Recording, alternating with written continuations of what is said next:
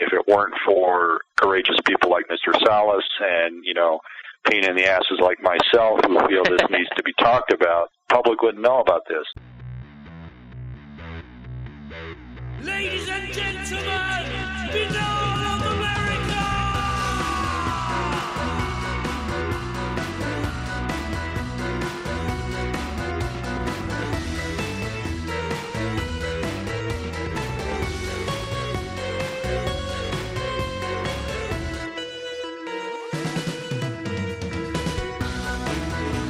And now, ladies and gentlemen, Binnall of America Audio with your host, Tim Binnall.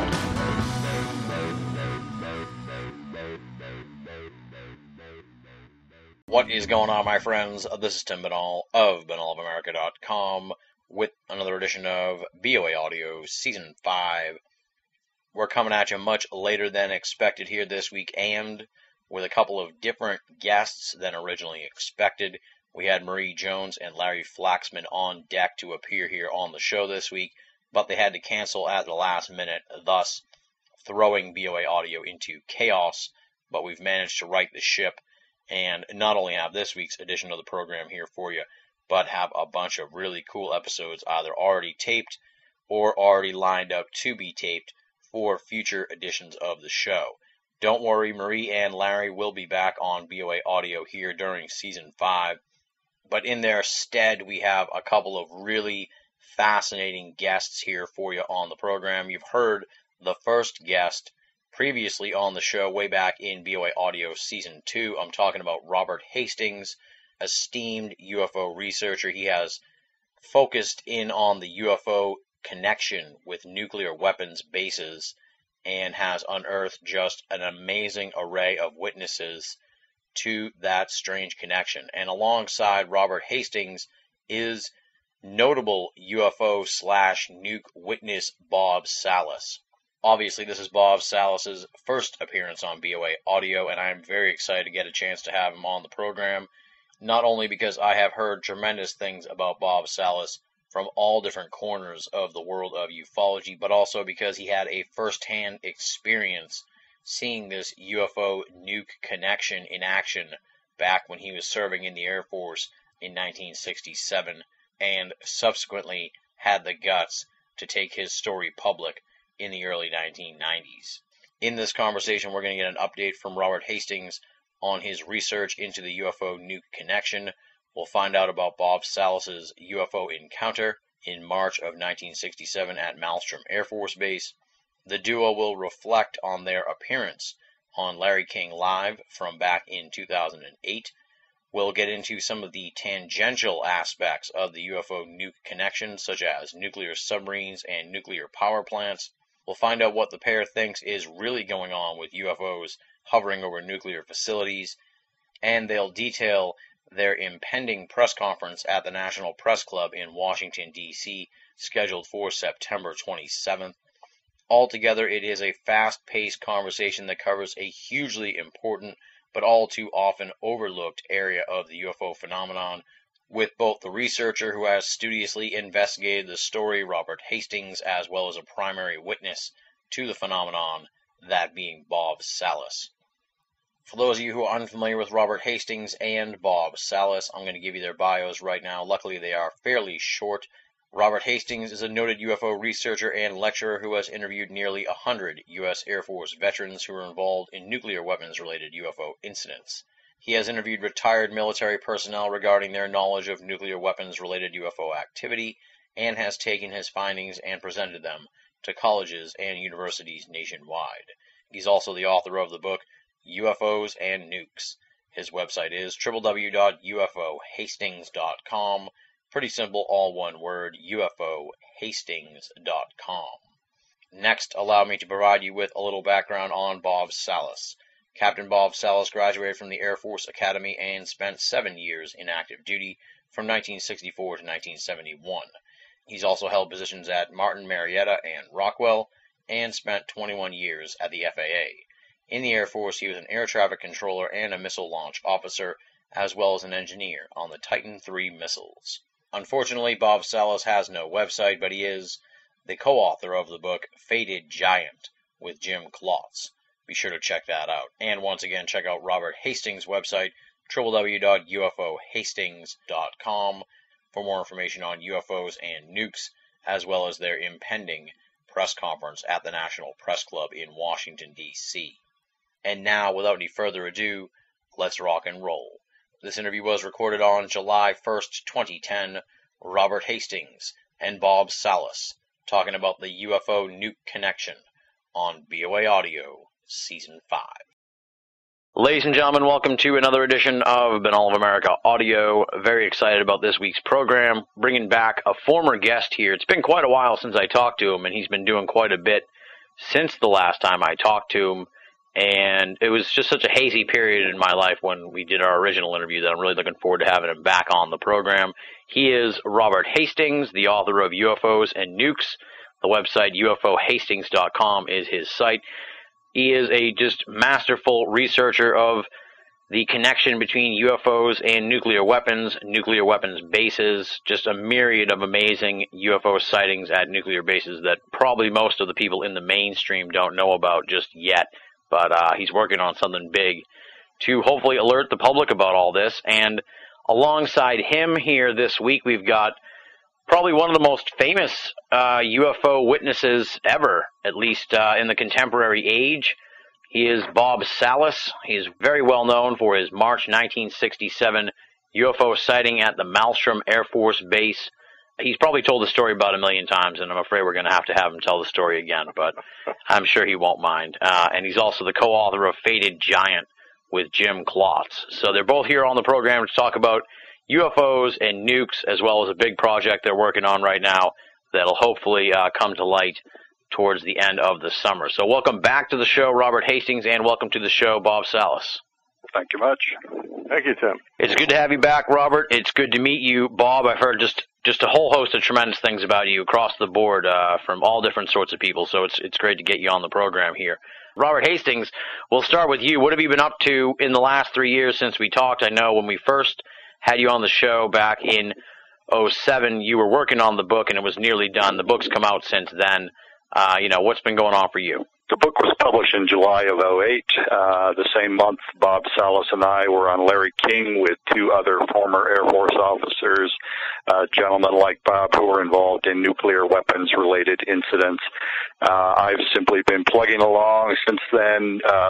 The high-profile publicity I got through Larry King generated a number of leads, dozens of leads actually, from ex-Air Force personnel, primarily some Navy, some Army, who were involved in incidents of this type where UFOs were near or directly over nuclear weapon sites, either missile silos or weapons storage areas, and on some occasions, like in the case of Mr. Salas, weapons malfunctioned. Missiles went all haywire when these objects were present near them. So the work continues.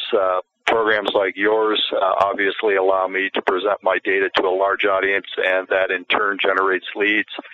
Once I've been approached by somebody, I vet them and check their military service records and other credible information, and find out whether or not I consider them to be a reliable source. And fortunately, 99% of the people who approach me are indeed credible. They pan out. They're not hoaxers. They're not liars. And so it's just an ongoing thing for me. It's my life's work, basically.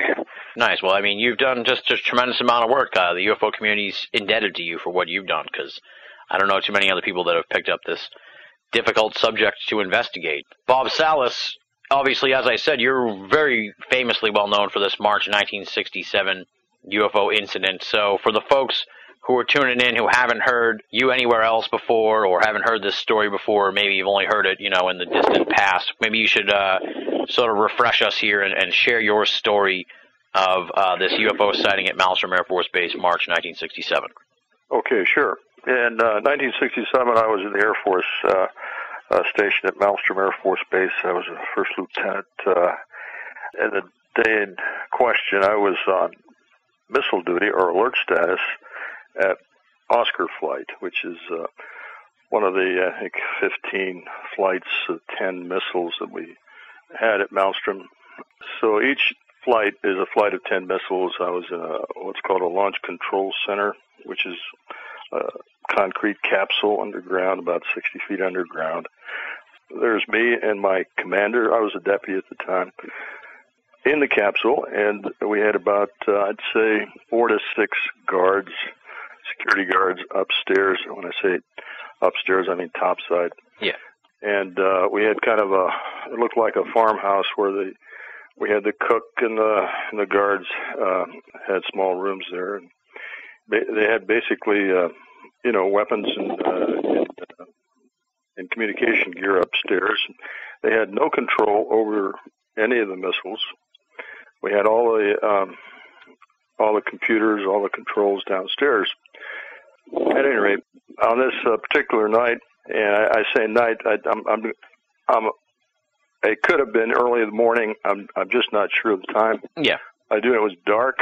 It was dark outside. I get a call from a flight security controller. He's the main guard up there who's watching over things, and he tells me that they're seeing some strange lights up there in the sky, and they're flying at high speeds and making erratic maneuvers, stopping on a dime, changing direction, and absolutely silent. They don't hear any engine noise. They don't understand what the hell these lights are. Well, I listened to this, and I didn't know what to think of it. I didn't pay much attention, really. Yeah. And then 5 minutes later, I hung up. Then 5 minutes later, he calls back, and this time he's very agitated, screaming into the phone, and yelling that he's looking at a glowing red object hovering above the front gate. And this object is oval-shaped. It's he estimated about 30 to 40 feet in diameter. It was glowing red, pulsating. The guards were all out there with their guns, their weapons, and he wanted me to give him some instruction on what to do next. So,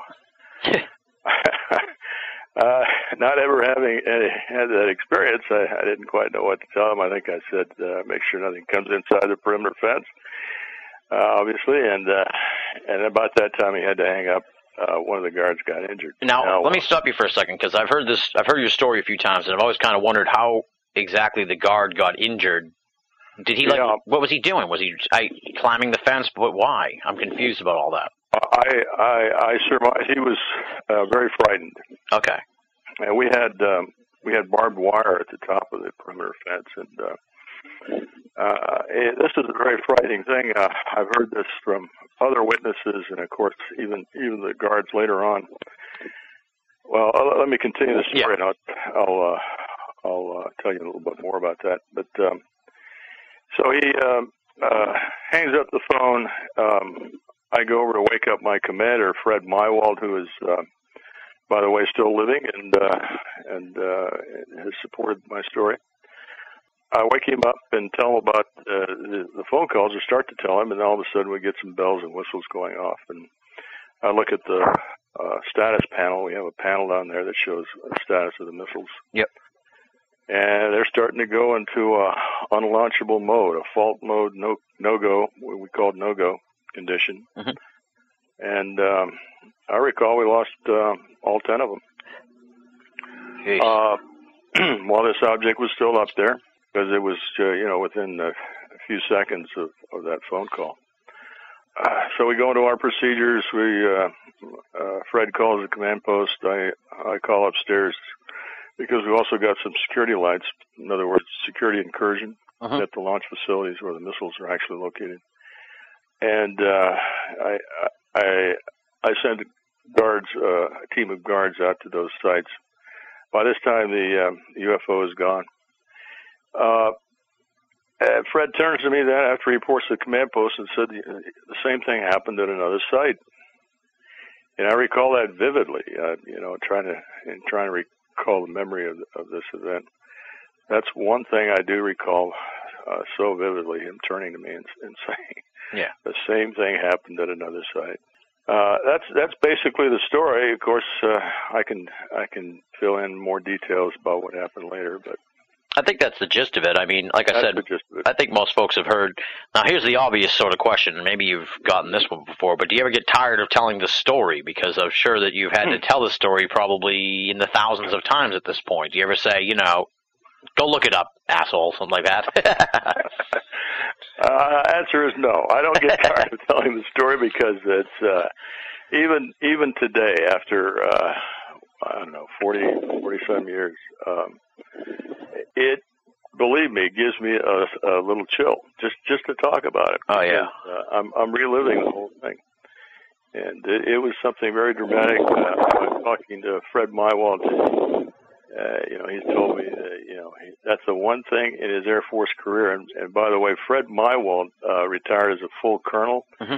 He was base commander at Offutt Air Force Base in Nebraska. And Fred remembers this story very well, at least the basic parts of it.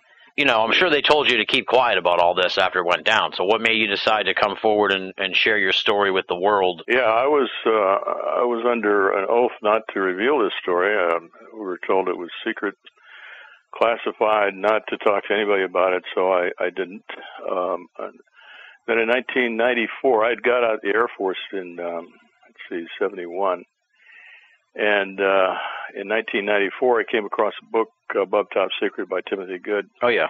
And if you turn to page 300 or 301 in that book, you'll see the write-up on the Echo flight shutdown. Echo flight happens to be the other flight that went down. But when I read it, and this was under circumstances of UFOs overhead, when I read it, I thought that was the incident that I was in. Yeah. And so I wrote to the Air Force under, my investigator, Jim Klotz. I asked him to write to the Air Force under the Freedom of Information Act, not mention anything about UFOs, but just ask about documents related to the strange shutdown of 10 missiles in 1967. The Air Force wrote back and said it was a classified incident, but since it had been so long and since we've asked, declassify it and send us some documents. So they did. They started sending us documents, and as a result of that, I decided, since my incident has been declassified, I'm gonna talk about it. So that's what got me started. It wasn't later until I found out that I made a mistake. I wasn't at Echo Flight. I was at Oscar Flight. So then, yeah, interesting. So now, Robert Hastings. Now, this sort of story. How typical is this for the types of cases you've collected? What I'll try to do for your listeners is sort of summarize the whole UFO nuclear weapons connection. Okay. There are documents going back at least to December of 1948 that were declassified through the Freedom of Information Act.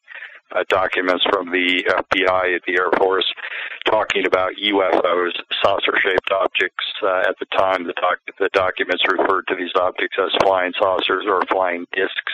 But anyway, as early as December of 1948, they made repeated incursions over the Los Alamos nuclear weapons lab in my home state of New Mexico. Only some 3.5 years earlier, Los Alamos invented the first atomic bomb, which was tested in the desert of New Mexico. 2 more were dropped on Japan, which ended World War II. So basically, you have UFO activity at the birthplace of nuclear weapons, at least within 3 years or so of those momentous events. Many other FBI documents, Air Force documents, even CIA documents confirm that other nuclear weapons facilities, including Oak Ridge in Tennessee and Hanford in Washington State, Savannah River in South Carolina, places that produced nuclear weapons-related materials, plutonium and uranium, were also the focal point of ongoing UFO activity in the late 40s into the 50s. Now, when nuclear missiles began to be deployed in the early 1960s, not surprisingly, UFO activity began to occur at those sites too. I have interviewed launch officers like Bob Salas, who were at a place called Walker Air Force Base near Roswell, New Mexico, who in 1963 and 64 were having similar incidents where silent, bright objects would hover over the missiles, shine spotlights down on them, terrify the guards. The guards would call down to the launch capsule and talk to the officers and describe all of this. I've interviewed something like half a dozen launch officers, missile maintenance personnel, security personnel. They're describing the same thing at Walker Air Force Base, F.E. Warren Air Force Base in Wyoming. There's a document talking about a UFO hovering over a missile site at Altus Air Force Base in Oklahoma, et cetera, et cetera. So my point is this was very pervasive, very widespread, and intermittent. The most famous cases do come from Malmstrom. They've gotten the most publicity, thankfully, thanks in part, I should say, to Mr. Salas Tender and his bravery in coming forward and talking about this in the face of ridicule, in the face of, what initially he thought were potential repercussions from the government.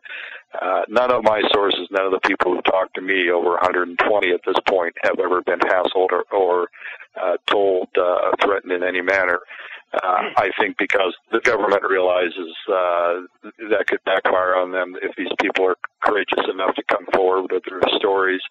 If the Pentagon leans on them, they're probably going to just go to the media and, say, look, this happened, and now I'm being harassed by the government. So my opinion is that that's why none of the people I've talked to and people like Mr. Salas have ever been threatened. But in any case, this has continued. In my book, UFOs and Nukes, I basically have a 60-year history of all of this going on, even into the last 2 or 3 years. There has been UFO activity up at the Bangor nuclear missile submarine base in Washington State.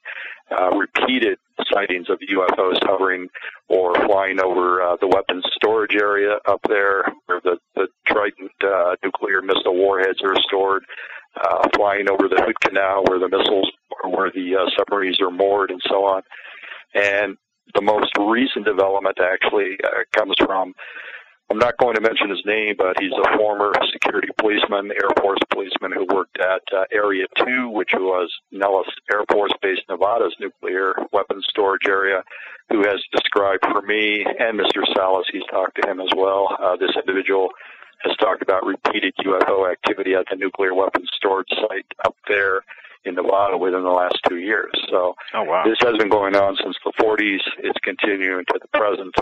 And not even 2 weeks ago, a Russian newspaper called Life, a huge circulation newspaper, 2 million readers, published a story about an incident in the former Soviet Union where back in 1982, a UFO hovered over an unspecified number of nuclear missiles, and they temporarily activated and were preparing to launch until after 15 seconds the anomaly ceased. That kind of thing is being described in both of the former nuclear power adversaries during the Cold War, the U.S. and the USSR. I'm sure it's gone on to the same degree over there as it has here. It's just harder to get the information from Russia. Yeah, absolutely. Now, I had Paul Stonehill on recently, and we were talking about USOs, and I know there's a lot of, nuclear submarines and stuff like that. Have you gotten any sort of information regarding, any sort of, I don't know if they necessarily be underwater, but, USOs or UFOs related to the nuclear submarine aspect of it all? Beginning about 10 years ago, I attempted to focus on former and retired naval personnel who were involved with nuclear weapons in the Navy. And I just found that I had the door slammed in my face. Basically, these people are very tight-lipped. I have used the card, the fact that I'm an Air Force brat. My dad was career Air Force, and when I approach former or retired Air Force personnel, I sort of say that up front to try to establish some sort of camaraderie. Whether that has helped me or not, they have been far more forthcoming than the Navy people. I am aware of these reports of the incidents at Bangor and another Navy nuclear missile base on the East Coast called Kings Bay in Georgia, where there are ongoing UFO reports at those two home ports for these submarine fleets. But I cannot honestly say that I've interviewed anybody who I consider credible who could attest to being involved out at sea in a nuclear missile submarine, carrying submarine who could report a UFO incident to me. Okay, yeah. It seems like the Navy's more tight-lipped about all this stuff than the Air Force. In my experience. Yeah, that's what I've heard, too, so that's not too surprising. Let's dive into this big project you guys are working on, because it seems like, that's on the tip of your tongues right now, and this is a press conference you guys are planning to put together for September 27th, I believe at the National Press Club, but you can correct me if I'm wrong. I guess talk a little bit about what your plans are for this press conference, how it came together, and what your goals are with all this. Well, yeah, Robert and I both decided that it's high time we got a group of credible witnesses together that have had direct involvement with UFOs at nuclear weapons sites, like my own. And as Robert said, there are quite a few credible witnesses.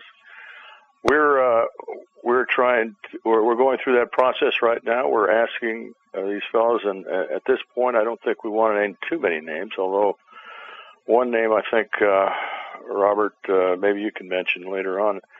But we think this is important enough to gather these people together and go to Washington D.C., go to the National Press Club, and on September 27th, we've already got a room reserved.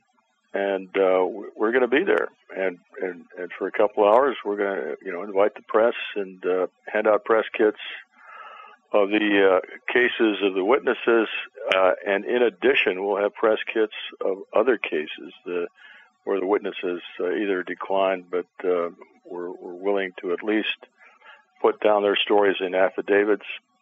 We're going to open the book on these things, so we're hoping the press will get deeply involved in looking into these cases, making them as public as possible, and just get the word out. That's our main objective is to inform the public. Yeah.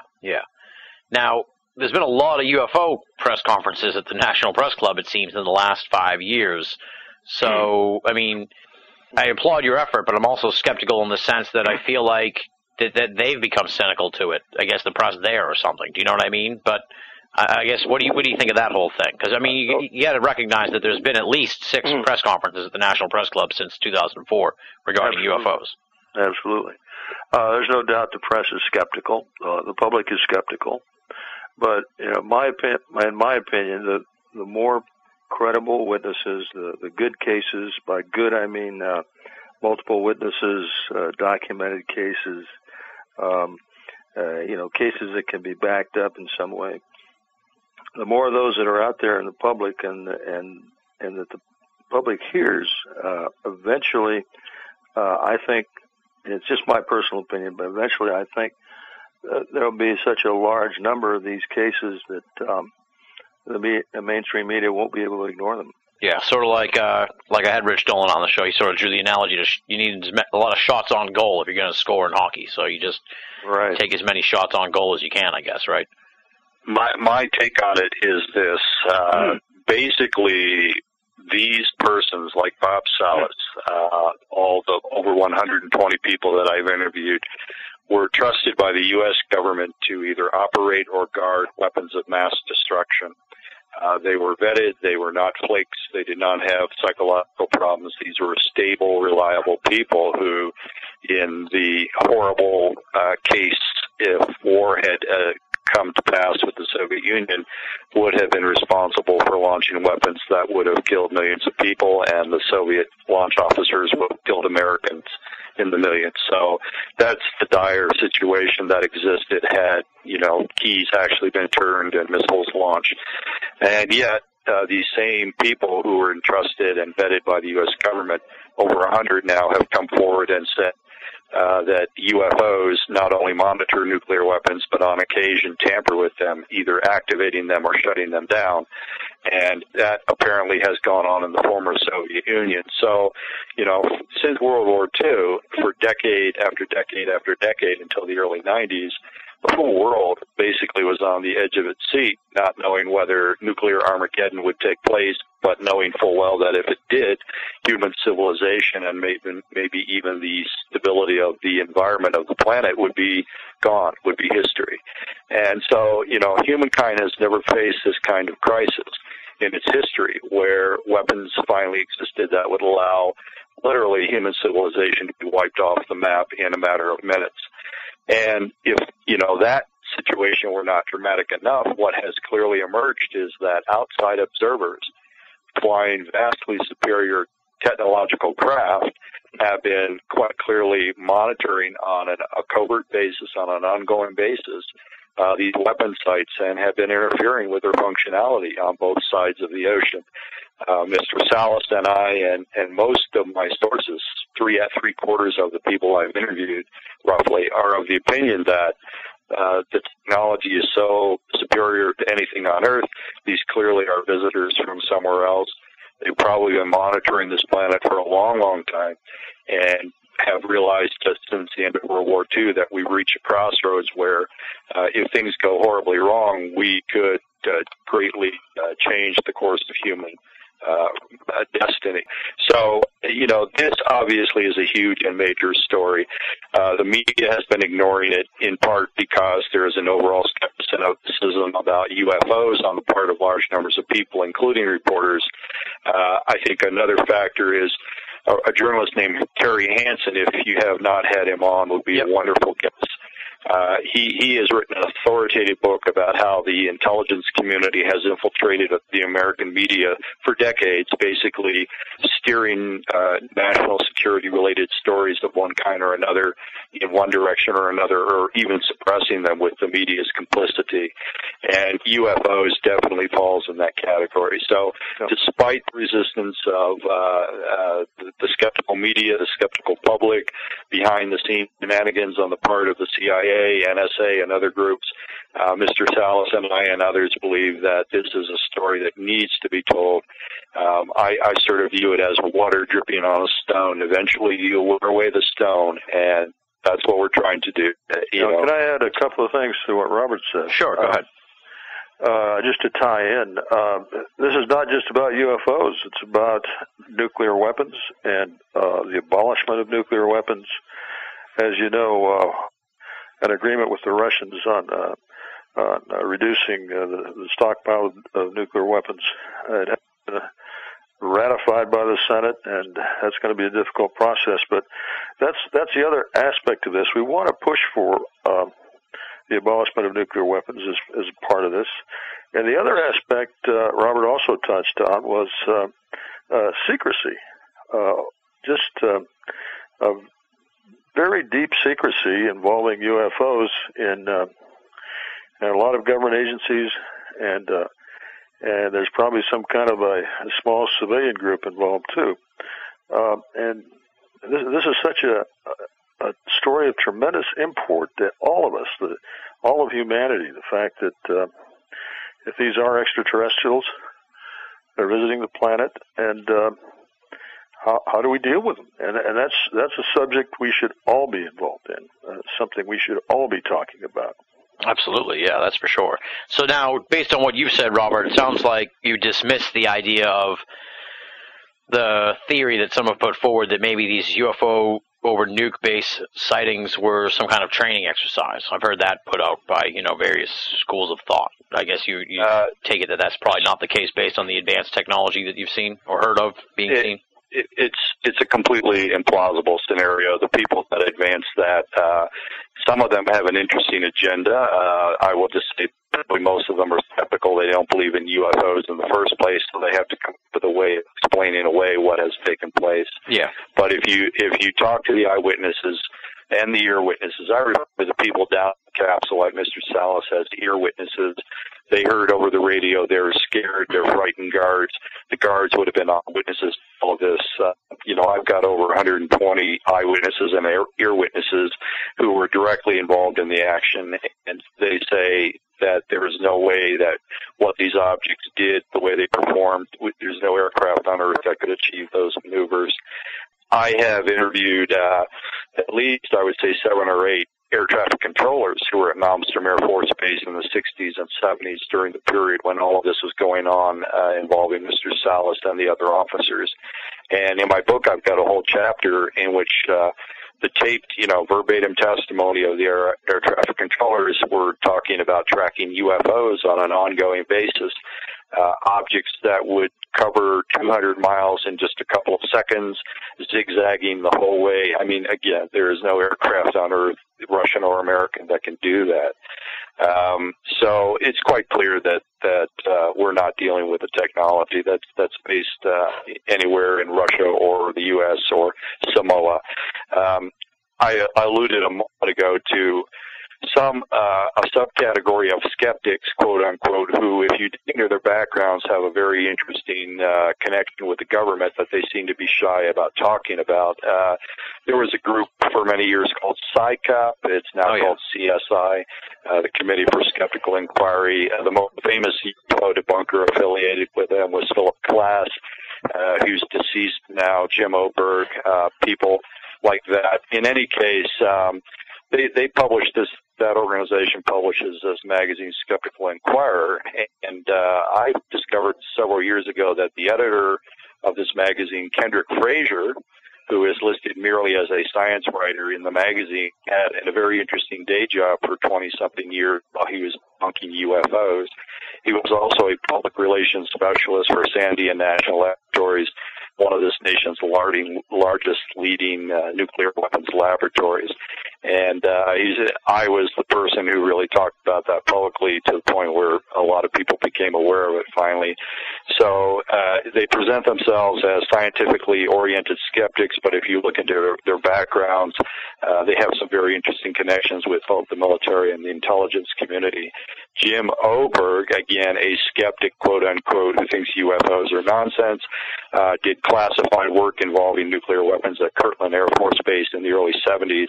One of the jobs he had was security officer within his group at the Phillips lab that was engaged in nuclear weapons research. And so, in other words, one of his jobs in the Air Force was protecting nuclear weapons secrets. And coincidentally or not, he has been one of the chief critics of people coming forward that I've talked to who are talking about UFOs at nuclear weapon sites. He's been one of the people to poo-poo it in the most strident fashion. So I simply say, dig below the surface. The leading skeptics who are saying this is all nonsense and that my sources don't know what they're talking about, look at who they work for or have affiliations with and draw your conclusions. Yeah, well, I just want to get that out there because I figured you'd have a response to that skeptical take on it. I obviously, if it was some kind of testing procedure, then, why wouldn't you just stick the nukes on the things that were flying over the nuclear base? It sounds like they're more powerful than jets anyway, so it doesn't seem to make any sense to me. In my particular case, this occurred in March of '67. I was on duty there until June of '69. So in that time period, over 2 years, we never got debriefed on the shutdowns at Oscar or Echo Flight. And that's very unusual because we had briefings every time we went on alert. We had briefings about the equipment, any modifications that were going to be going on, activities in the field, etc. We were supposedly completely briefed. And after I doing my investigation on my incident, I find that there was indeed an extensive investigation going on about why it was these missiles went down. So if it had been an Air Force exercise, as you might imagine, the Air Force would have debriefed us on how we performed in this exercise. Exactly, so this was definitely no Air Force exercise. Now, that raises an interesting sort of question here that has been rolling around my head here for the last couple of minutes. It might be interesting to sort of figure out, at least to put yourself in the shoes of the government, at least as far as how their reactions to these events have been or maybe have changed over the years. We'll start with you, Bob. What were the higher-ups? What was their reaction to this whole thing? You said that there was an investigation into it. Was this like something that they acted like, this is par for the course, that these UFOs show up over our bases, or was it like this is something they've never heard of before and they were freaking out over it, not just the dudes, that you worked with on the base, but, the people above you and stuff like that? Yeah, well, if we're talking about the Air Force as a whole, want to make this connection with the Condon Committee. And I've written an article about this. It's on UFO Chronicles if you want to read it. But the Condon Committee was organized in the summer of '66, and by 1967 they had, they were investigating cases.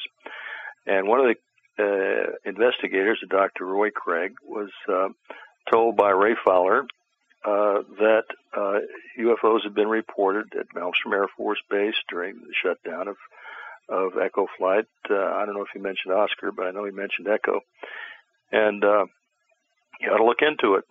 So Roy Craig dutifully, as part of the Condon Committee, came to Malmstrom Air Force Base in October of 1967, and was told by Colonel Lewis Chase, who happened to be, quote-unquote, the base UFO officer. By that time, the Air Force had designated certain officers at certain bases to help them with their so-called investigation, and they designated UFO officers. So Colonel Chase was one of these, and told Craig that no, there was nothing to those reports of UFOs over missile sites on the Echo shutdown. So essentially, he lied. He lied to Craig. He knew full well because of all the reports that had been made and the ongoing investigation that the Air Force internally was making. Craig basically turned around and went home. He didn't investigate further. He didn't interview witnesses, and he had some names to interview given to him by Fowler. And he just turned around and went home, and they just whitewashed the whole thing. Yeah, and I've got documentation on that. I mean, I've got a lot of document and supporting evidence about that. And again, you can read about that on UFO Chronicles. As far as my immediate squadron commander, when we were returned to base after my incident, I walked into my squadron commander's office. I was ordered to go there. There was a member of Air Force Office of Special Investigation there with him. Now, Colonel Eldridge, who was my squadron commander, was an ex-B-17 World War II pilot, fought in World War II, and he was well decorated, highly decorated. I had a lot of respect for him. He was white as a sheet. He had no idea what had happened or why. So certainly, he was not aware of why this happened. This ties in with what Bob is talking about, and I think it would be appropriate to mention it. I'm not sure which of the press conference participants you had in mind when you said I could mention someone, but I'm going to go ahead and mention Bob Jamieson, who appeared on Larry King with Bob Salas and myself and another individual. In any case, Bob Jamieson was at Malmstrom when Bob Salas was there. Unlike Bob, who was a launch officer, Bob Jamieson was a targeting officer who basically would program the guidance system so the warheads would hit their targets in the Soviet Union had they been launched. In any case, roughly 3 years before Bob Salas even went public, I had never heard of Bob Salas until he appeared on the Sightings program with Jim Klotz in the mid-'90s, I believe 1995. In any case, 3 years prior to that, at one of my lectures in Merced, California, in the audience, Bob Jamieson attended and came up to me and said, I was a targeting officer at Malmstrom. I heard you allude to a shutdown mentioned by Raymond Fowler at the base. I was involved in bringing up the group of missiles. Over the course of time, I interviewed Mr. Jamieson. He was invited to appear on Larry King with Bob Salas and myself. In any case, 3 years before even Bob Salas went public, Jamieson was telling me that he was called down to the missile maintenance hangar. An entire flight of missiles had gone down. When he arrived at the hangar, everybody was buzzing about UFOs being sighted around the shutdowns. He eventually was officially briefed to that effect. The MIMS, the missile maintenance commanders, said none of the targeting teams, maintenance teams will be allowed into the field until UFO activity, UFO reports have ceased. In the meantime, Jamieson went to a temporary command post that had been set up in this hangar and overheard a radio exchange over couple of hours between Air Force personnel on site at a place, a canyon near the base, Belt Canyon, a little town of Belt, where a UFO had landed on the same night when further east, over 100 miles further east, all of Bob's missiles were shut down. In any case, because that Belt Canyon incident was publicized the next day in the Great Falls Tribune, we can pinpoint the date of the Oscar flight shutdown, and it was March 24th, the evening of the 24th in 1967. And I believe, if I'm not mistaken, Bob, that in some of the documentation that you got from Roy Craig's papers and files, that date was provided to him, March 24th, as a shutdown incident date. So Bob Jamieson told me, explicitly that they were told by their briefers, their commanders, that UFOs had been involved in the shutdowns.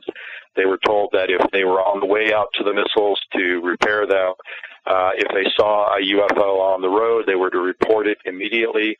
If when they were at the site and were bringing the missiles back up, they were to, all of them with the exception of the guard, get down in underground through what's called the personnel access hatch into the missile silo and leave the guard outside, who would report by radio what the UFO was doing.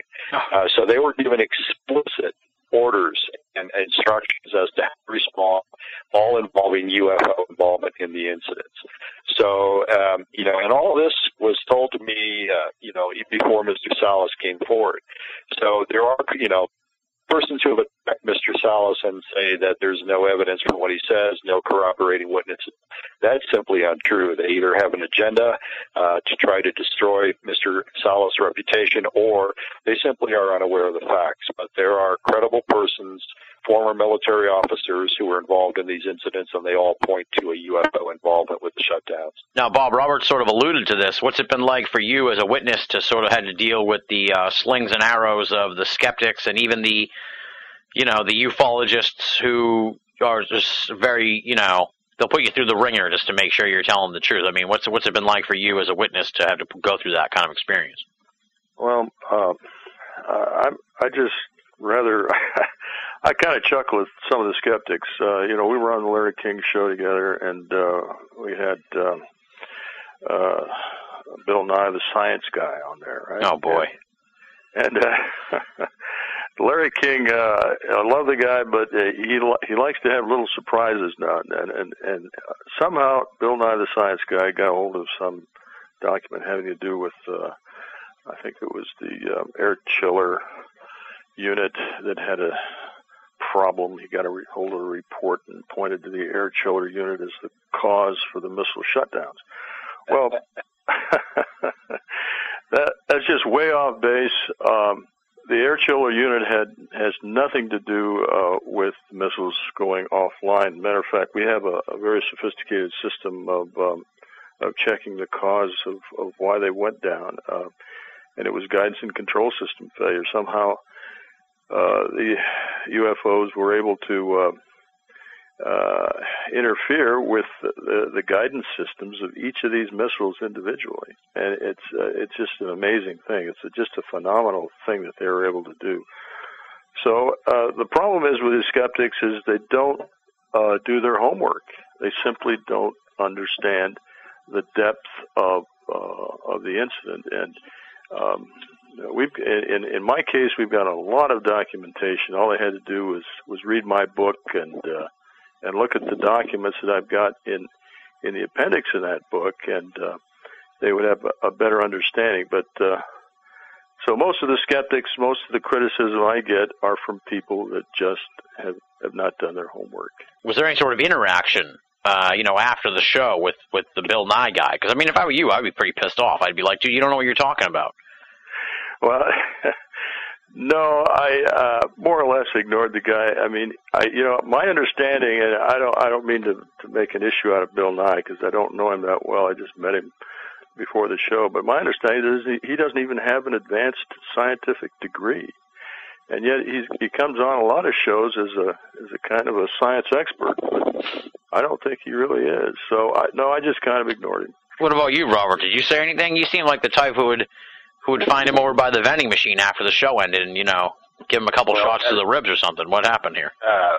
Bob Salas, Bob Jameson, Bob Jacobs, the third Air Force officer, and myself, all of us Bobs or Roberts, were on the first 30 minutes. Right. They brought Bill Nye on the last 10 minutes of the first half-hour segment, at which point we were all removed, with the exception of Bill Nye. I had to immediately catch a flight, so I was whisked back to LAX to catch a flight. I didn't get to talk to anyone. But I know that I don't think Bob was on the second 30 minutes, if I'm not mistaken. I think there was Stan Friedman and some other people on with Bill Nye. So we were, I didn't have a chance to interact. There was really no point.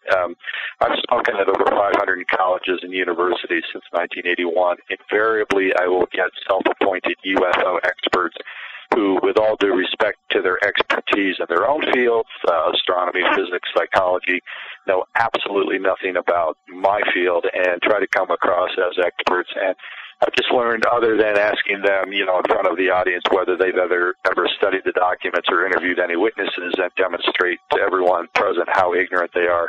That's really all you can do, because their mind's made up. There's no point arguing with them.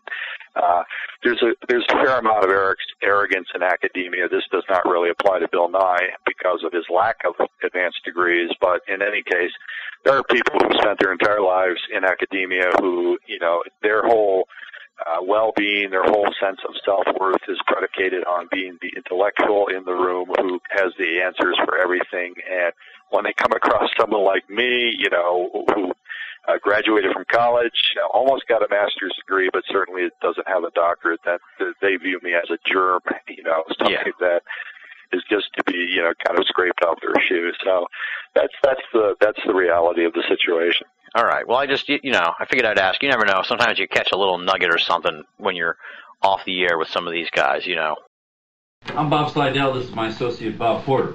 Oh, hi, Bob. Bob? You're listening to Binnall of America Audio. This is heavy duty, Doc. This is great. Does it run like on regular unleaded gasoline? Unfortunately, no. It requires something with a little more kick. Plutonium. Plutonium. Wait a minute. Are you telling me that this sucker is nuclear? I was taking a look at some of your previous interviews that you've done in other places, Robert Hastings, and I saw that you had an interview with Atomic Energy Commission Supervisor Chet Lytle in 1998, and he had some interesting revelations in that, and I don't believe we talked about that on our previous interview, so why don't you talk a little bit about this interview you had with Chet Lytle? I've got a whole chapter in my book on this, but to summarize, Chet Lytle worked for the Atomic Energy Commission for many years. His first involvement with nuclear weapons was during World War II. He was an engineer involved with the Manhattan Project, which created the first atomic bombs. His company created the explosive lenses, as they were called, which would focus the nuclear part of the detonation into. Basically, there were two halves of a uranium or plutonium core that had to be fused together to create a critical mass for a nuclear chain reaction. To do that, what Chet created were little lenses of high explosive that would detonate electronically all at once to create this fusion. So he also, after the war, worked for the CIA, for the Department of Defense, Department of Energy on many contracts involving technical-related issues. In any case, in 1990, I was introduced to him by Kevin Randall, the Roswell researcher, and Don Schmidt, who was his partner at the time. Mm-hmm. And during the course of this dinner, Chet just kind of nonchalantly whispered in my ear, I know about some nuclear weapons-related UFO cases. So I pestered him to interview, to allow me to interview him. He held me at arm's length for 9 years. He basically felt he had said too much or didn't want to say it any more than that. But eventually he consented to being interviewed. I did go to his offices in Albuquerque and clipped a microphone on his tie and talked to him for 2 hours. And most of what he told me was incidents involving UFO sightings at atomic or thermonuclear weapons sites, including at the Nevada test site. But in the course of this conversation, he suddenly let it drop that he had been personal friends with William Blanchard, who was the colonel and the base commander of the Roswell Army Airfield when this object crashed in July of 1947. And according to Lytle, he was pretty good friends with then later on General Blanchard. And apparently in February of 53, they were in Alaska together doing nuclear weapons-related work. And in the course of one conversation, Blanchard just told Chet Lytle that indeed this was a crashed alien spaceship, that 4 bodies had been recovered. And, I was startled by all of this, but he went on to say on tape that this indeed took place. He further said that in the course of his job with the Atomic Energy Commission at Wright-Patterson Air Force Base, actually it was Wright-Patterson at that point in the early 50s, the wife of his military aide actually worked as the secretary for the general who was involved with keeping the craft and the bodies under wraps. And after he went on tape with all of this, I tried to press him for some names of the people, and that's where he drew the line. About a year later, maybe close to 2 years later, I tried to ask him follow-up questions. He basically said, I can't tape this conversation.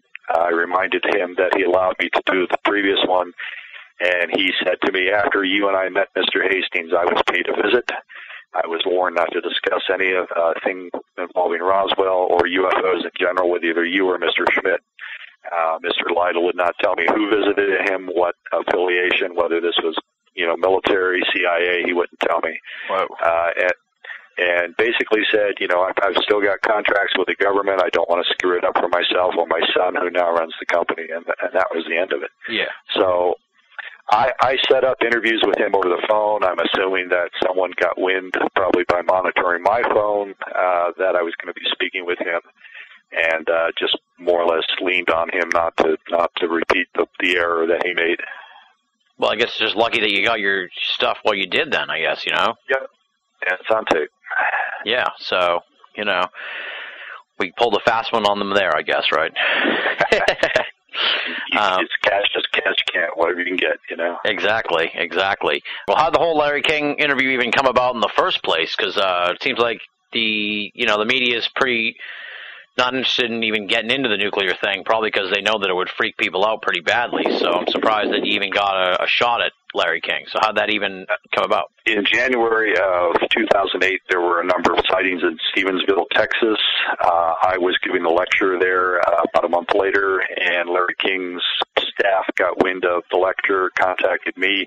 I could not give an interview that night because of the program I was doing, but I had them call Bob Salas. Bob went on by himself in late January of 2008, and then I had ongoing contacts with Larry King's producer and told her about what I was up to, and she had me and Bob. Well, she basically gave me a blank check to bring on anyone I wanted to, so I picked Bob Salas, Bob Jameson, and Dr. Bob Jacobs, all ex-Air Force personnel officers, to come on with me and talk about nuclear weapons cases. So that was the chain of the events.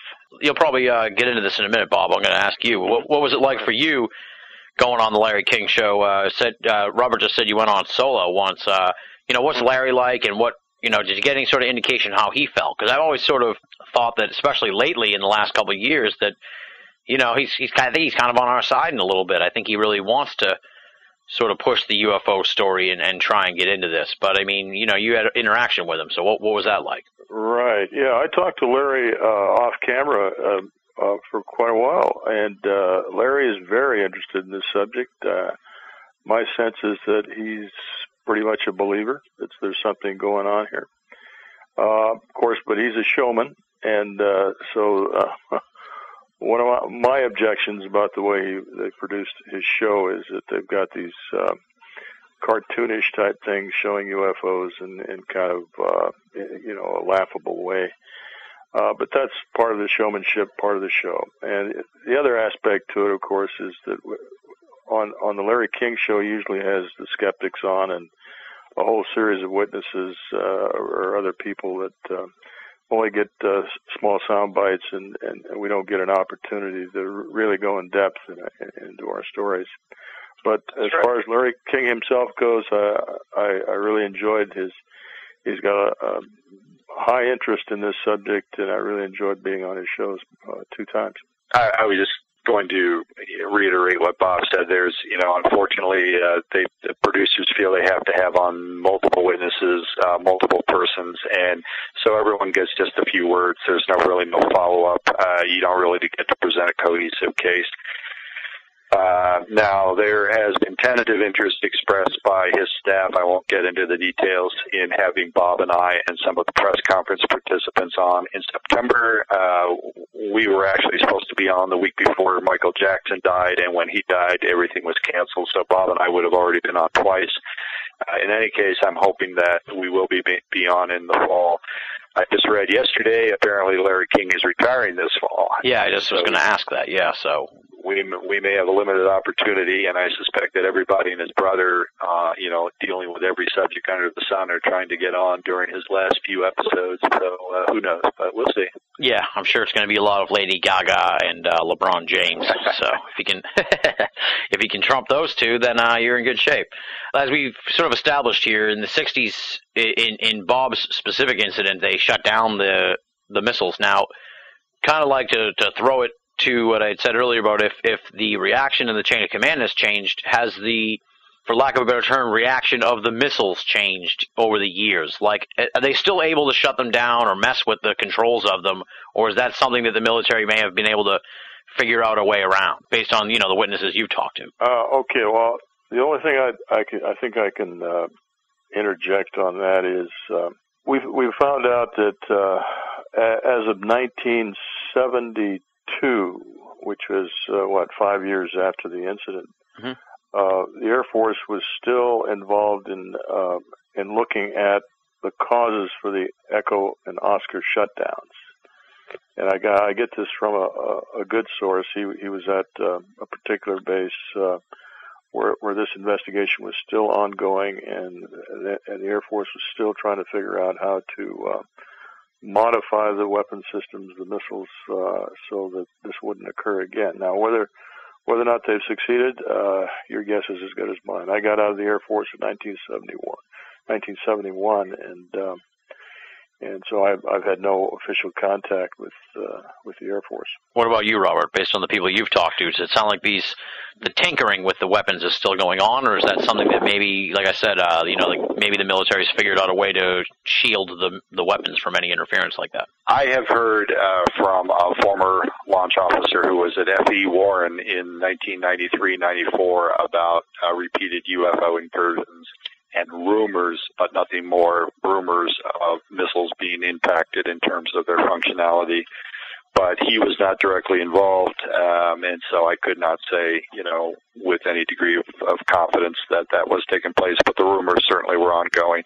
I happened to be at Malmstrom last November, 2009, for the first time since '67, when my dad was stationed there. I hadn't been on the base in all those years. In any case, in the company of a retired missile maintenance guy, whose name I won't mention, I had a conversation with an active duty security policeman who said that there was a UFO sighting that he personally witnessed at Oscar Flight, where Bob was 40 years earlier, in sometime in 2007. However, because he is active duty, or was as of last November, I told him I didn't really want to pursue this and potentially jeopardize his career, and hopefully he will contact me. We have contact information for each other. Hopefully he'll be in touch after he leaves the Air Force. So there's this frustrating built-in delay where people feel they have to wait decades, and I can't blame them to come forward and talk about all this. So what you tend to hear about more recent incidents are simply the basic report, sighting of a UFO by, civilians and or military people at a given site. But as far as locating people who could tell you much about what happened, it's probably years on average before they'll, I'll just locate them by happenstance or, sheer dumb luck. Yeah. And my opinion is that I doubt seriously that the Air Force has solved this problem completely. And the reason I say that is because of a story I heard from another witness who doesn't want to become known, but he's very credible. He's another targeting officer, and he was working on the missile, I think one of Echo Flight's missiles, trying to bring it back up to alert status. He was down in the missile tube, had a guard upstairs. The guard shakes the ladder going down to the missile bay, where the maintenance bay where he's working, and he's scared to death. He asks this fellow to come up, and he comes up the ladder and sees this bright orange globe-type object hovering above the site. The guard's scared to death. The guy that's working, this witness, looks at it and says, "Wow," and then goes back down the ladder.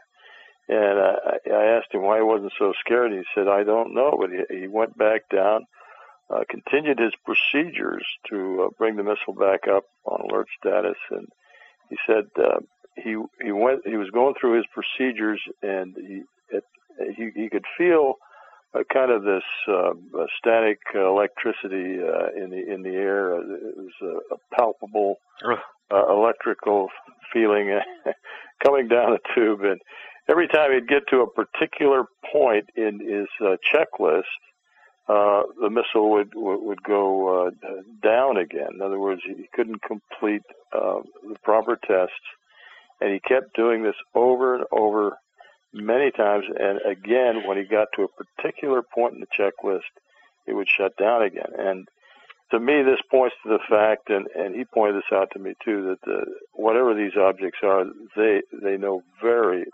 well how our systems work, how the missile systems work in great detail.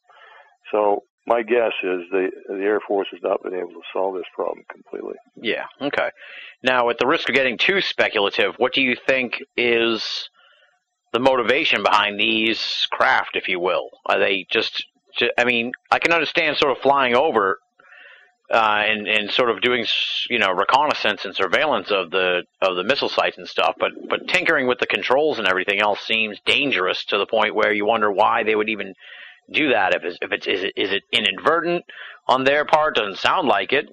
Are they shutting them down to send a message? I've heard stories where they activate them, so it's not. I mean, so I'm confused, as I'm sure we all are. So I guess what's your speculation on what this is all about? Yeah, I'll take it first, I guess. My speculation, and again, it's just speculation, is that they're just trying to send us a message. They obviously their technology is far, far advanced of ours, and they probably could have done a lot of damage to our weapon systems, but they didn't. All they chose to do in my case was simply to disable them temporarily. They were brought back up within a day, about a day, I guess.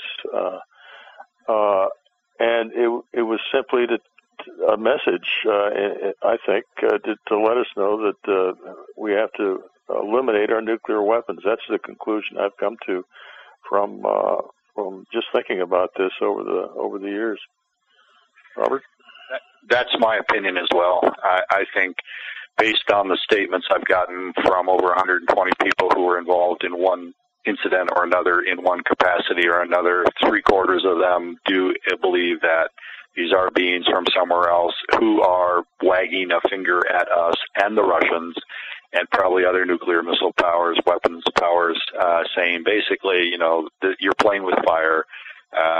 If you actually go through with your threats and use these things against each other, you could risk human civilization being destroyed and screwing up the planet for a long, long time with radioactivity. So I think that's what's going on. And the fact, people have said to me, well, how come they don't just land on the White House lawn or in the Kremlin courtyard and say, we're here, we're real, we don't want you to have nukes, get rid of them. The fact that has not taken place tells me there's a larger agenda. I think ultimately whoever they are intend open contact with humankind. They realize that if they suddenly do it in one fell swoop, there could be adverse consequences, whereas if they slowly over several decades allow themselves to be seen in the sky, on an ongoing basis, more and more people get used to the idea that they're real and they're here. But at some point they'll make no doubt about that in anyone's mind by doing something, or some collective government announcement around the world will admit that this is real. But in the meantime, given the way that the Cold War went and the development of nuclear weapons after World War II, I think the potential for human catastrophe and planetary destruction just went through the roof, and whoever these guys are who have been watching us probably for thousands of years decided that they needed at this crucial point in human history to kind of step in on a low-key, covert basis, out in the countryside in Montana and dunk a few nukes and send a message to the Pentagon, or dunk a few nukes in Soviet Ukraine and send a message to the Kremlin. And, at the time this goes on, very few people know about it because of all the military secrecy. So they make their point, these guys in the UFOs make their point to both Washington and Moscow without large numbers of people around the world realizing that this is going on. If it weren't for courageous people like Mr. Salas and, pain in the asses like myself who feel this needs to be talked about, public wouldn't know about this. I mean, very few people have known about these documents that I alluded to about UFO activity in the 40s. Those have been in the public domain for 30 years. Probably not 1 in a million Americans know about them. To take the speculation a little bit further then, now I'm no student of the history of nuclear proliferation, but I have a feeling that either one of you guys probably knows, I'm sure that either one of you guys knows more about it than I do. So I guess the question, as I said, to keep it in the speculative realm is, has there been any sort of government reaction to this message? I mean, have we had a downgrading in the number of nuclear weapons? I know we're interested in keeping Iran and North Korea from getting nuclear weapons, but, has there been any sort of sign that the government's leaning away from nuclear weapons that maybe we could draw the dotted line to these warnings, if you will? Well, of course, this is really speculative because, of course, nuclear policy is well, it's not classified. I guess the policy is open, but whether or not this has had an effect in government, I like to believe it has. There was the total number of nukes has peaked. I think it peaked in the I'm going to say the 80s maybe, and since then there's a good website. Let's see, it's Atomic Scientists. It's called something like that. Mm-hmm. Bulletin of Atomic Scientists. Yeah, Bulletin of Atomic Scientists. Thank you, Robert. It has graphics that shows a definite decrease in the total number of nuclear weapons. Now, that doesn't necessarily mean there's less of a hazard because the number of nuclear states has increased. Yeah. And as you know, Pakistan and India have nuclear weapons. Israel, which doesn't claim to have them, but they do have nuclear weapons. Right. And Iran's trying to get them. So that's the real worry. It's not the total number, but and then again, we've got political situation in Congress. The Senate hasn't ratified this agreement between Russia and the United States yet, and who knows whether or not the Senate will ratify it. It's those kinds of things that I think should make all of us nervous. And again, that's another motivation for me personally to try to get word out on this. Let's get behind the idea of going for abolishment of nuclear weapons, which I think President Obama has iterated. Yeah, I think that is one of his big. I would simply add that if you look at human history and how wars have started, there are so many times where in the most bizarre, unpredictable manner, suddenly you've got millions of people dying because somebody misinterpreted the other guys. They thought they were going to do this, so they did a preemptive strike, or there was just a lot of miscommunication involved. I've got a whole chapter in my book that talks about nuclear near misses in the last 30-some years, where for one stupid reason or another, either we or the Russians almost pushed the button and started World War III until at the last moment. I mean, sometimes it came down to like 3 minutes. Someone realized a training tape exercise was put into the computer at NORAD, and these weren't really nuclear missiles coming over the pole. I mean, that's straight out of the movie War Games, but that actually happened at NORAD. I forget the date, 84. In any case, that has happened at least 20 times between us and the Soviets. So the point is, as long as nuclear weapons exist, there's always a potential for something going catastrophically wrong. I would also add that, it's not said publicly, but any power like Russia or America who has large numbers, they want to keep them because their strategists think it enhances their ability to throw their weight around the world to control situations. But at the same time, they hypocritically say that other states shouldn't have at least, one or two pitiful nuclear weapons. So obviously there's a great deal of hypocrisy and just ignoring the fact that as long as we have them and feel it's justifiable and Russia feels it's justifiable, how can we say and expect these other little dinky countries to not build their one or two bombs? It's just not going to happen if we can, unless we just, take the moral high ground and lead the way to nuclear disarmament. Exactly, yeah. Now, we've talked about nuclear weapons and nuclear submarines. What about nuclear power plants? I've heard stories, surrounding Chernobyl, but have you heard any stories regarding nuclear power plants and UFOs? I'll briefly say and then turn it over to Bob. I don't research those per se, but I have in the appendix, one of the appendices in my book, half a dozen cases, including the Chernobyl incident. I think Bob knows about that. He can address that for your listeners. In any case, there seems to be ongoing UFO interest in commercial power plants as well, both in the U.S. and abroad. And if one Googles, commercial power plants, nuclear power plants, UFOs, you'll see that there is a catalog of cases that suggests that pattern or that link. Okay. Bob? Hey, I'll mention two things. Well, one, as far as Chernobyl goes, and I think we got this information recently from our friend in Russia, that there are witnesses that saw UFOs above Chernobyl even before the accident and after the accident. That's all I can really say about that. There supposedly are witnesses that have seen them there. The other thing I'll mention is a few years ago I went to Tucson, Arizona, University of Arizona, to look at the records of James McDonald, Dr. James McDonald. Oh, yeah. Mm-hmm. And I listened to a lot of his audio tapes, and he has interviewed a few witnesses who happen to be living near nuclear power plants, one in particular on the East Coast, who, again, saw UFOs over the power plant. So, again, it may be that they're just pointing to the danger of nuclear, period, nuclear materials, and that we have to be careful. And, of course, we have a problem with storing nuclear materials now that are a result of, generating in nuclear power plants. Oh, like radioactive waste and stuff like that? Radioactive waste, exactly, Yeah.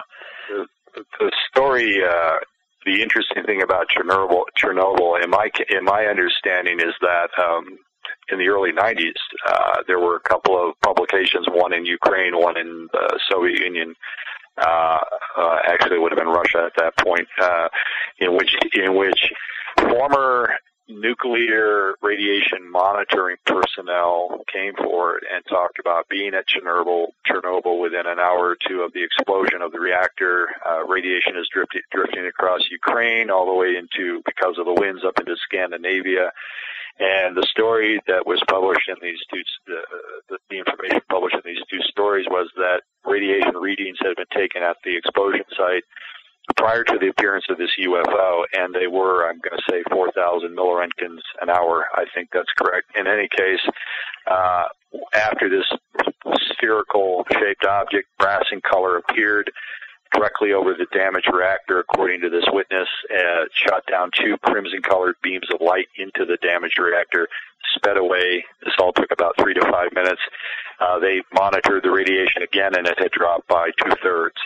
And the gist of the article was that these technical personnel involved with monitoring the situation could not explain in terms of scientific knowledge how radiation could drop that dramatically, simply because of the appearance of this object. So those were the stories that circulated, and as Bob said, apparently there were sightings of UFOs at the site even before the explosion. So there seems to be a very interesting link in that case and others.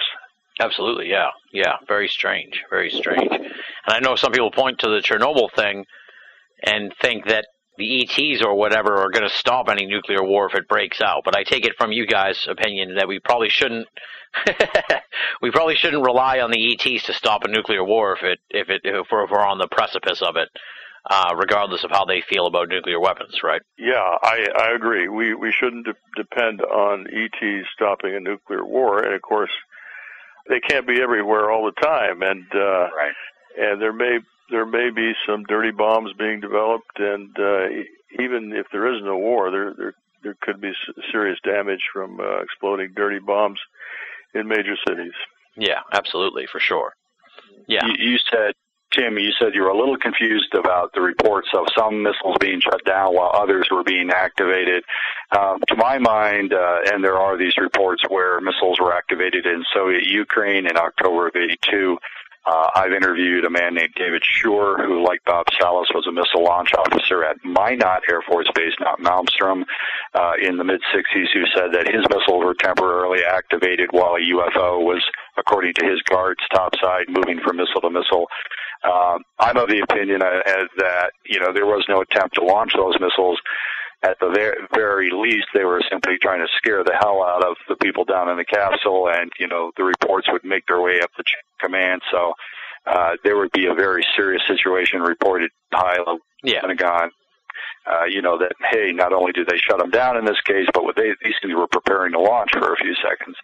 And that's exactly what apparently happened in Soviet Ukraine. So, this, I think I mentioned a little bit earlier, this Russian article that appeared 2 weeks ago. It's posted at English translation is posted at UFO Chronicles website. If one Googles recent Russian article about UFO sightings at Soviet and American nuclear sites, or just some number of those words, recent Russian article UFO, you'll see this article that I had translated. I had the reporter help me translate it in English, where she's talking about the missiles being activated there. Her opinion, and her name is Inessa Kornienko, she agrees with me. I think maybe Bob agrees that whoever were in the UFOs were basically trying to figure out how to launch the missiles, and they did shut down the launch sequence, but they gained that knowledge. They learned how these missiles can be activated and shut down, so there was no effort really to launch them, just to learn more about them and probably at the same time scare the hell out of the people involved. Right, exactly, yeah, because if they wanted to launch them, they would have launched them already by now, so, right. They can keep shutting them down. Well, like you said, they could really seriously damage them, probably to the point where they'd be unusable. So who knows really exactly what their deal is. But that's really kind of what we're all in this for, right? To try and figure out what their deal is. I just want to ask you, Robert Hastings, now you've been doing this UFO nuke research for a while. What's been the reaction of the UFO community to your stuff? Because it's pretty groundbreaking material as far as, you've done a lot of legwork and dug up a lot of witnesses on your own here and sort of, pioneering a whole new realm of UFO study. So I'm just sort of interested on a sociological level what the reaction of the people in the UFO community has been to your stuff.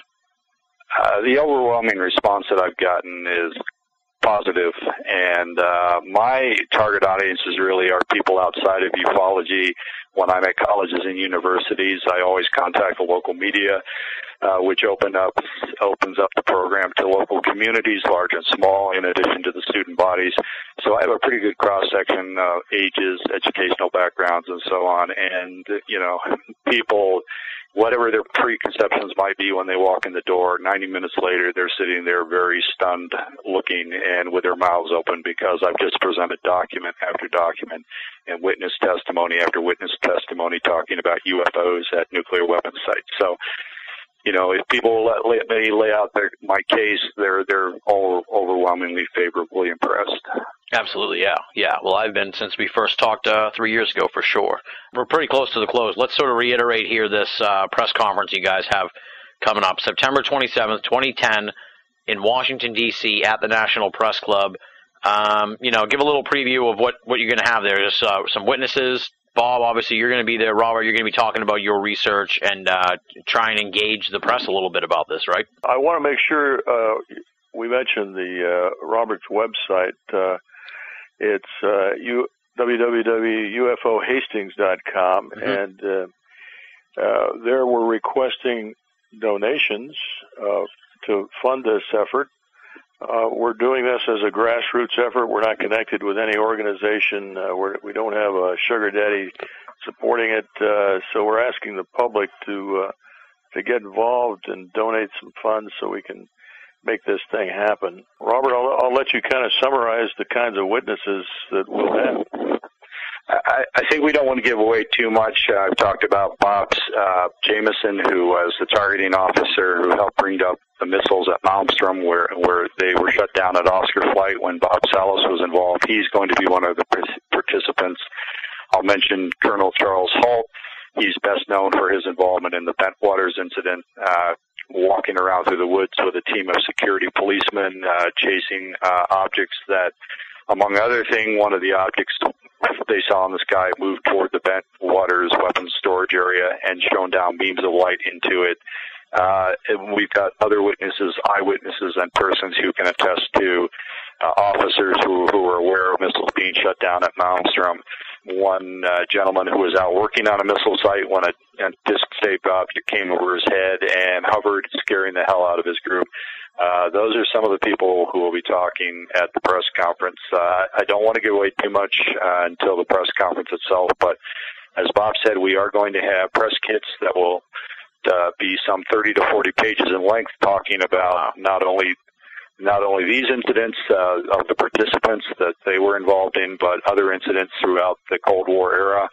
All of our witnesses have sworn out legal affidavits. Those will be presented in the press kit. And so it's going to be a very credible presentation, and we're hoping that, unlike some of the other conferences that I won't name who had less credible offerings, these are all rock-solid witnesses with military credentials who operated weapons of mass destruction talking about UFOs. So I think our presentation will be unique among the ones that have been held there. Yeah, I hope so. I hope so that's the view of the media. I mean, obviously I know that's the case from talking to you guys and talking about the witnesses and stuff. I'm concerned just about the malaise of the media with this subject, especially down there at the press club. But I'm hoping that it's a go and that it works out well. I think the press conference is a great idea, too, because what I've been saying for a while, and I'm sure you guys can share this point of view, is that to emphasize the national security implications of the UFO mystery is really important, and in some segments of ufology don't do that aspect of it. They see it as the Brothers of Light coming to help us or something like that, and that may be the case, but, sticking with the facts that we have as it is right now, there's definitely a national security implication to what you guys are talking about, and that might be the best way to sort of engage the public and the media into giving this thing a whole new, fresh look. That's a very good summary. Tim, I agree with you 100%. There's a nexus here, as I said, not just the UFO phenomenon, but the nuclear weapons problem that we've got worldwide, and also the extreme secrecy that we've got in government. We've got a president that said we're going to have more open government. Well, we want to see him take some action in that regard on this issue. So hopefully this is going to be enough to interest the mainstream media. That's what we're trying to get. Now, have you guys heard from anyone outside of the people you've talked to that are, that are in the military that sort of are like whistleblowers? Have you ever heard from anyone, within the government with knowledge of this sort of situation showing concern over it or knowledge of the situation? Speaking for myself, again, the great majority of my witnesses were in the field and involved in the experiences. It seems like the higher the information is kicked up, people get more and more tight-lipped. Yeah. I always laugh when I read online or hear on TV programs about people who have these high-level sources who know everything about UFOs and every detail about what the Pentagon and the CIA are thinking. Well, every now and then you get a rare hit like that, Victor Marchetti, an ex-CIA official who talked about UFO activity and rumors of crashed UFOs and so on. But most of those rumors and stories and alleged sources, that's just too good to be true. People who shoot their mouths off at that level just don't end up, they don't stay in their jobs long. So there are rare exceptions, but you have to deal with the witnesses you have, when you have highly credible and courageous people like Mr. Salas and the people that I've talked to, you're already more than halfway there in terms of establishing credibility for the subject. And if you want to hold out for the highest levels of the Pentagon or the CIA coming forward, I think you'll be waiting a long, long time. Yeah, absolutely. All right, now, UFOs and Nukes is the book from Robert Hastings. The website with a lot of information there on the press conference as well is ufohastings.com. Aside from the press conference, anything you got cooking, Robert, that you might want to mention, speaking engagements or follow-up to the book or articles that you're working on or anything, that you want to plug here? It appears that I'm going to be at Oxford University in England in November, a very prestigious school, obviously. The school itself doesn't want to touch my subject matter with a 10-foot pole, but there's an alumnus who is going to rent a hall for me on campus. Another benefactor, another sponsor is flying me to England, so apparently I'm going to land at Oxford and hopefully create a stir, we'll see. That's the big thing for the fall for me, in addition to the press conference. Oh, that would be great, because maybe then you can open up some new sources over in the UK as well, given their nuclear arsenal, yeah. And I'm just hoping to avoid the eggs and tomatoes. And Bob, what about you? Obviously, the press conference, is Faded Giants, that's still available for people, or is that out of print now? No, it's print on demand, I think. Oh, great. You can still order it through Amazon.com. No, I don't have any major events planned that I know of at this point, other than my summer vacation, which I'm looking forward to. I bet. Good for you. Sounds good. Yeah. Well, I can't thank you gentlemen enough for coming on the show. I know it was sort of last minute, but I'm really glad we managed to get it together and get both of you here on the program.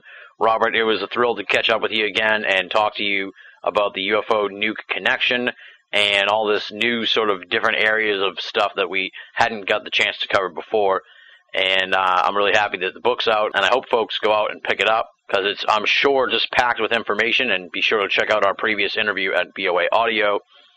And, of course, the website ufohastings.com is where folks can find out more about you. Bob Salas, Robert has already said it numerous times, but I'm going to personally here commend you for your courage and stepping up to the plate and telling people your story. I know that I'm sure that you've had to deal with all kinds of naysayers and troublemakers over the years who are not happy with what you've had to say, but you've stuck to it, and I really respect and appreciate that, and I wish you both the best of luck with this press conference in September. Hopefully the mainstream media will wake up to this situation and give it a serious look and start to alert the public about what's really going on here with UFOs and nuclear bases. So thanks again for coming on the show, guys. Thank you, Tim. Thank you. Appreciate it. That does it for this week's edition of BOA Audio Season 5. Big, super huge thanks, of course, to Robert Hastings and Bob Salas for coming on the show. Be sure to check out Robert Hastings' website, www.ufohastings.com, for more information on their press conference scheduled for September 27th at the National Press Club in Washington, D.C. Moving right along now, it's time for BOA Audio listener feedback, but this episode is so fucking late to get to you guys out there that I'm going to skip listener feedback this week. I will definitely bring back listener feedback next week because I have two awesome emails from BOA Audio listeners. One who is over in Shanghai, stunningly enough, and he has some great things to say. So we're going to definitely have listener feedback next week for you. I already have the stuff picked out, but I want to get things rolling along here. If you want to get in touch with me for BOA Audio listener feedback or just to, shoot the breeze, you can contact me via boaaudio@hotmail.com or go to Binnall of America, BINNALL of America.com, and click the contact button. Or if you are a forum fan, join up at the official BOA forum, theusofE.com. It is BOA's paranormal playground, theusofE.com. Here's the URL once again, THEUSOFE.com. I'm also on MySpace, Twitter, and Facebook. Find me on there if you are a part of those social networks. Before we get into the thanks part of the show, I will drop some knowledge on you hardcore BOA Audio listeners who are tuning in here at the end of the show. This week's episode is number 526. which means we are closing in fast and furiously on the season finale of BOA Audio Season 5. I've been kind of debating on what number to end the season on. Some years it's 31, other times it's 33. I think last year was 34, but I'm aiming this year for 33, which means we've got 7 more programs left here in Season 5. Of those 7, the next 3 are already either taped, scheduled, or on the verge of being scheduled. So they're pretty much locked in, which means we have 4 slots left. I'm going to try and do it like we did it last year with the final 4 of Season 4. This time around, the final 4 of Season 5. If I'm feeling ambitious, maybe the final 5 of Season 5, but who knows? Who knows? Of course, the final run of guests will be the cream of the crop, the A-lists in the world of esoterica, leading up to hopefully what will be a grand slam of a season finale here on BOA Audio Season 5. So that's a little peek behind the curtain on what's going on here with the program, keeping you informed on what to expect as the summer of 2010 unfolds, and we head to the season finale of BOA Audio Season 5. Now let's do the thanks portion of the show. Allow me to tip my cap to the outstanding BOA staff: Leslie, Chiron, Regan Lee, Joe V, Tina Senna, Rochelle Hawks, Richard Thomas, A.M. Murphy, Marla Pena, our contributing cartoonist Andy Carolyn, and our webmaster Jeremy Boston. We've gotten just a ton of really constructive feedback from the folks who have been checking out BOA 2.0, so if you haven't gone to the website, I presume you have by now. I don't know how you would not have noticed BOA 2.0, but it's there, and we want your feedback on it. We're making some changes over the course of the summer. Don't worry, folks who have been writing to us with constructive criticism. We are hearing your pain, and we are trying to find ways to satisfy everybody who visits the website. So stay tuned to BOA 2.0. It's an organic, changing beast, my friends, and it frightens me. I'll be honest, it scares me. And, of course, go to Banal of America for awesome writings from the BOA staff. I don't have time to preview them all right now. They're great, and there's tons of them. So you can find that at Banal of America as well. We say it all the time, it should be on a bumper sticker. If you're only listening to BOA Audio and you're not reading the columns at Banal of America, you're only getting half the story. BOA, make it a part of your everyday search for esoteric news and opinion. If you're listening this far into the program, you know what comes next. It is the call for donations. I did not hide the hidden call for donations in the midst of the program this week. We just did not have the time to fool around with that stuff. But I'm hoping to do it soon, as we addressed at the end of last week's program. Nonetheless, I need donations, folks. Let's face it, I'm hurting here financially. Times are tough. Putting this show together is wearing me down. And as the website grows and the program grows, trust me, my friends, the costs of this whole enterprise grow exponentially with the audience. So how can you help us out? That's simple. There's 2 ways to donate to us. If you're into the online scene and you don't mind using that methodology, you just go to Banal of America and click the PayPal button. Let's say you don't trust the internet and you want to donate via snail mail. Here's how you can do that. You send your donations to Tim Banal, B as in Boston, I-N-N-A-L-L, Tim Banal, P.O. Box 232, Pinehurst, Mass. 01866. And the way to spell Pinehurst, if you're a little confused, is P-I-N-E-H-U-R-S-T. So altogether now, it's Tim Banal, P.O. Box 232, Pinehurst, Mass. 01866. I say this all the time, folks, but I mean it. No donation is too small, and all donations go towards keeping BOA and BOA Audio up and running, freely available, and commercial-free for all of our great readers and listeners the world over. Next week on the program, it's going to be a wild one, folks. Our guest is William H. Kennedy, and I'm simply calling the topic Occult Observations. The gist of it is William H. Kennedy has been studying the esoteric for like the last 30 years. He's written a bunch of different books, contributed a lot of different articles to various publications. He's hardcore, and he's got an exhaustive website. It's williamhkennedy.com. Just once you go down that rabbit hole, you're never going to get out. He contacted me a long time ago. I just never had a chance to talk to him until now, and I was just tremendously entertained by the conversation. I haven't sat down to edit the interview yet, so I can't really even begin to touch on all the points we talk about in the interview, but some of the rough tent poles of the conversation are the satanic elements of the Catholic Church, his friendship with the late Father Malachi Martin, the impending emergence of a New World Order, his thoughts on UFOs, secret societies, hidden occult messages in the mainstream, and tons more dark elements of esoterica. Altogether, it really is quite an episode of BOA Audio. You definitely want to tune in next week. William H. Kennedy's Occult Observations on BOA Audio Season 5. And on that note, we close the book on this week's edition of the program. 1,000 apologies for the problems in getting the program out to you folks over the last week or so. I try to avoid the week-to-week scheduling, and that's why things go haywire when guests can't appear at the last minute. It was crazy time.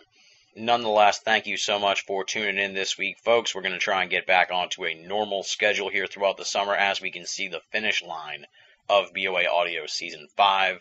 And that is, of course, thanks to all you great folks out there who are fueling the BOA machine. The BOA Audio listeners, you guys are the best. Thank you for making this program a part of your esoteric audio playlist. I hope all my American friends out there had a great 4th of July. Until next time, this is Tim Binnall, thanking you for listening and signing off.